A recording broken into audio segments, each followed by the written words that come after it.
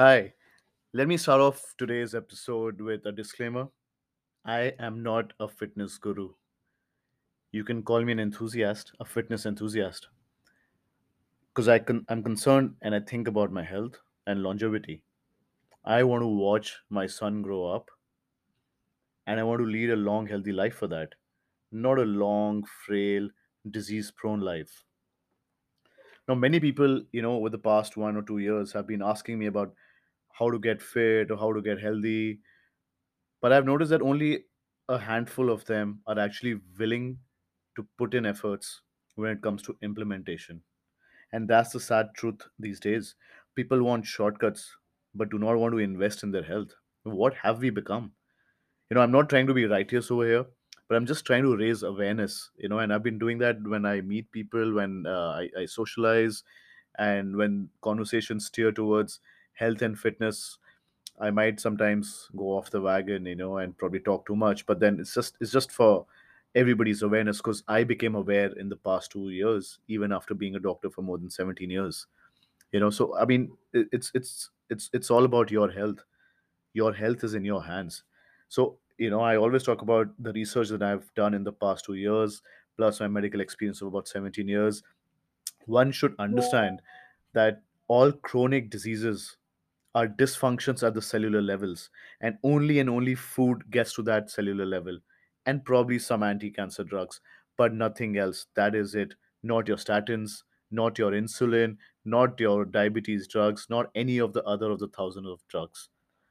You know, so one needs to understand that nutrition is really important. There's this new term called nutrivore, uh, uh, which just underlines the fact that your nutrition is important. What you take, how much of nutrients are there in the food items that you're taking, what is the bioavailability of those nutrients that you're eating, what is the bioavailability. So by bioavailability I mean how much is the absorption, how much of it is going to get absorbed into your body. That is very, very important. And a lot of my research has shown that more, if you steer towards more of an animal based diet, you will get many more nutrients than a plant based diet or a vegan diet, which is absolutely nonsense. uh, the vegan diets, I'm sorry, but it is. You'll get way more proteins, omega 3s, EPA, DHA, iron, vitamin B12, saturated fats, which are good for you. They're all good for you and they're highly bioavailable in an animal based diets. Vegans and vegetarians without supplements, they have no nutrient density. I mean, I've seen a lot of frail and fragile vegetarians who have no lean muscle because there are hardly any protein intakes in them. And trivial falls just cause fractures. Now, you would obviously know a lot of vegans and vegetarians who are really fit, the movie stars, the sports people. Don't forget, they take a lot of supplements because they cannot get the right nutrition from their vegan or their vegetarian diets alone. Remember that. I'm not saying cut off all vegetarians, all vegetables, but focus more towards an animal based diet.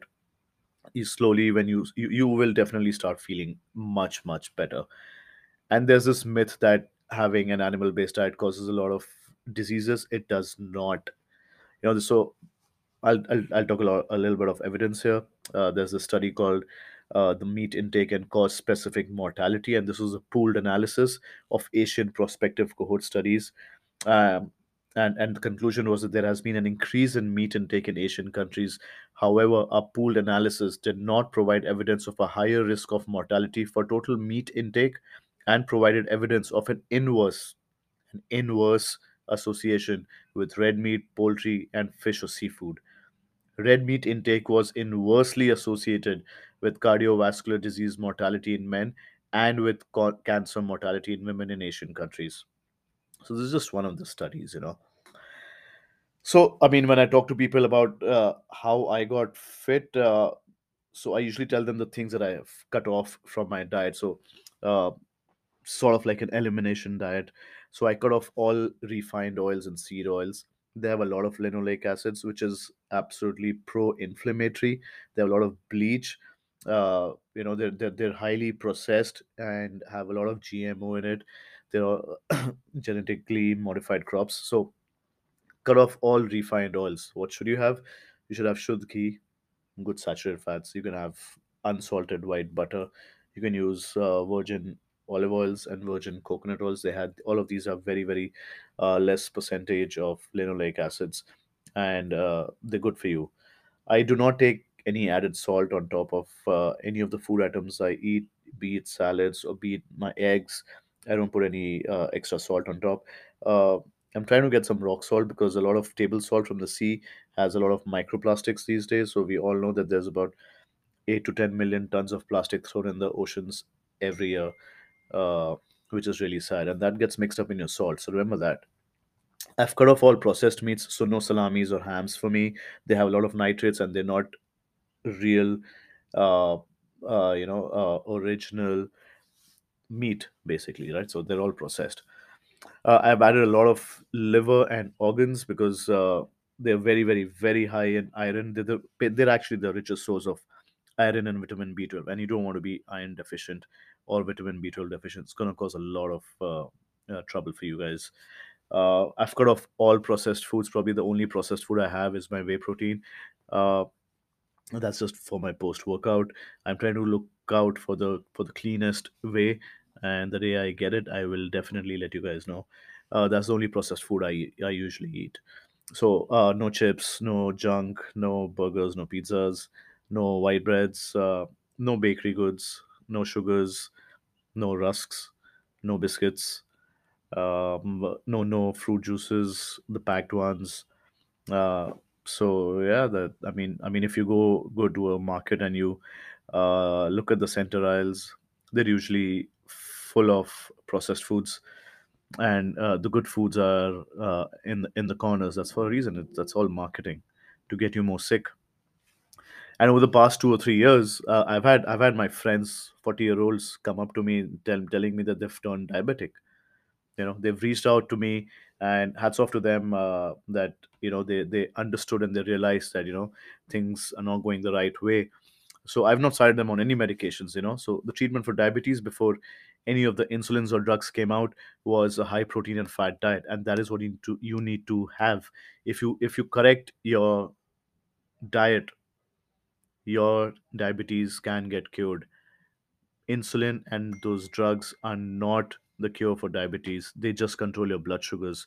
That doesn't mean that you eat all the junk you want and your sugars go up and you take an insulin. I've never seen anybody come off insulin. I've only seen them getting added with more insulin because they don't take care of the diets. Why? Because they've got this fallback option of an insulin.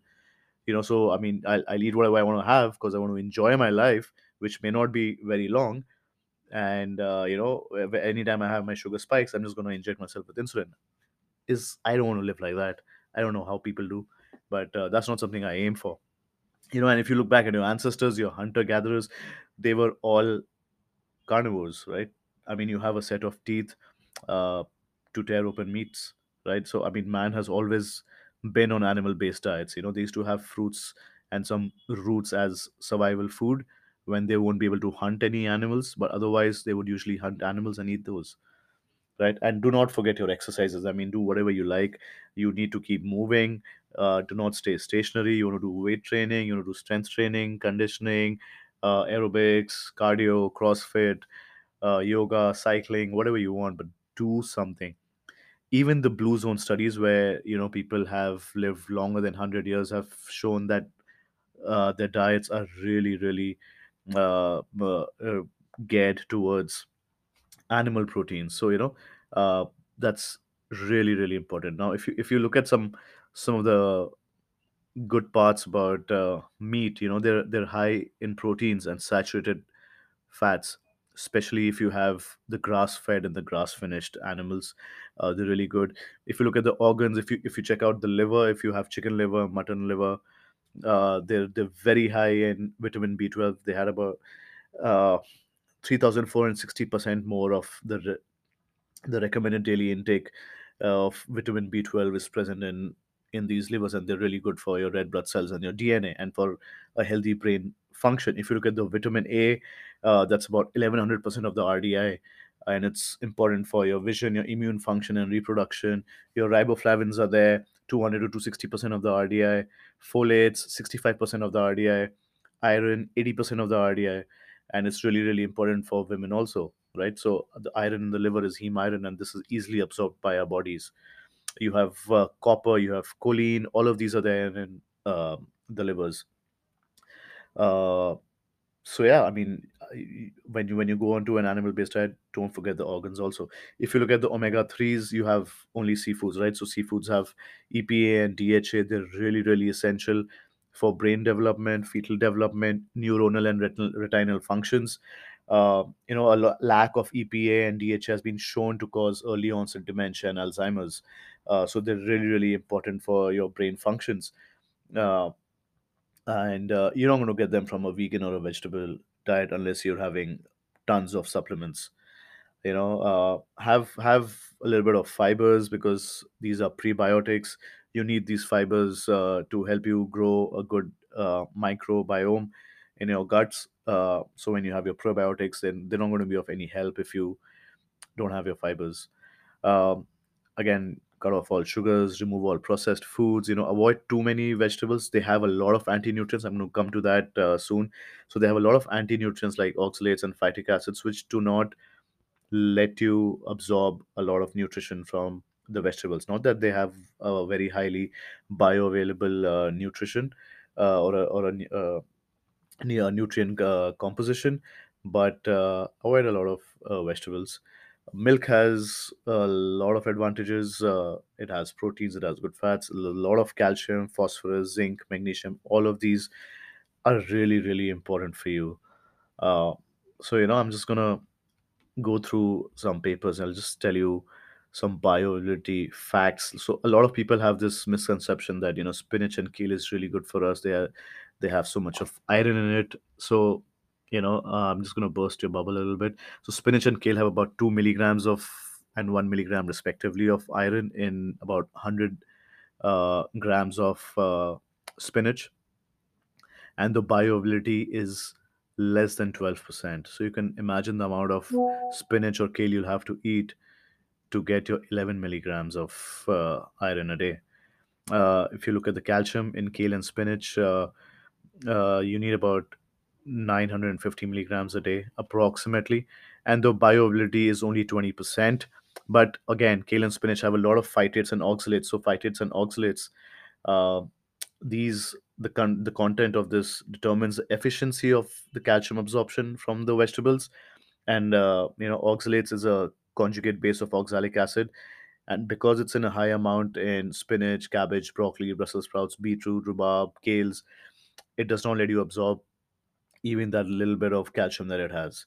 So this is one of the issues with vegetables. I'm trying to avoid them. They're not very nutrient dense. You can do your own research and find out more about them. Then, if you look at the amino acids that you need, proteins, everybody's heard of essential and non essential amino acids, right? So, essential amino acids, you have isoleucine, leucine, lysine, methionine, tryptophan, threonine, valine, phenylalanine, and if you look at the bioavailability in the meats, for leucine, that's 89 to 99% bioavailable. Lysine, 89 to 100%. Tryptophan, 83 to 100%. Threonine, 88 to 100%. Methionine, 89 to 100%. This is the bioavailability of proteins uh, from the meats. So those are good signs. And for the micronutrients, meat provides very high proportions of vitamins A, B1, B2, B5, B6, B12, which I've already mentioned before, and a lot of trace minerals also, like zinc, selenium, iron, phosphorus, and copper. I'll be quoting all of these. I'll be citing all of these papers uh, uh, in the text, which you can go through if you want, and you can do your own research also. So then, a lot of people also ask me once I tell them that, eliminate such kind of foods and stuff and no junk food. And it's so funny because most of them usually come out and tell me that, what should we eat? How lost are we? Listen to what I asked: to remove only processed foods, refined seed oils, sugars, and reduce your vegetable intakes. You know, uh, and these processed foods also include your maida and your atta and your wheat products. There is still so much to eat.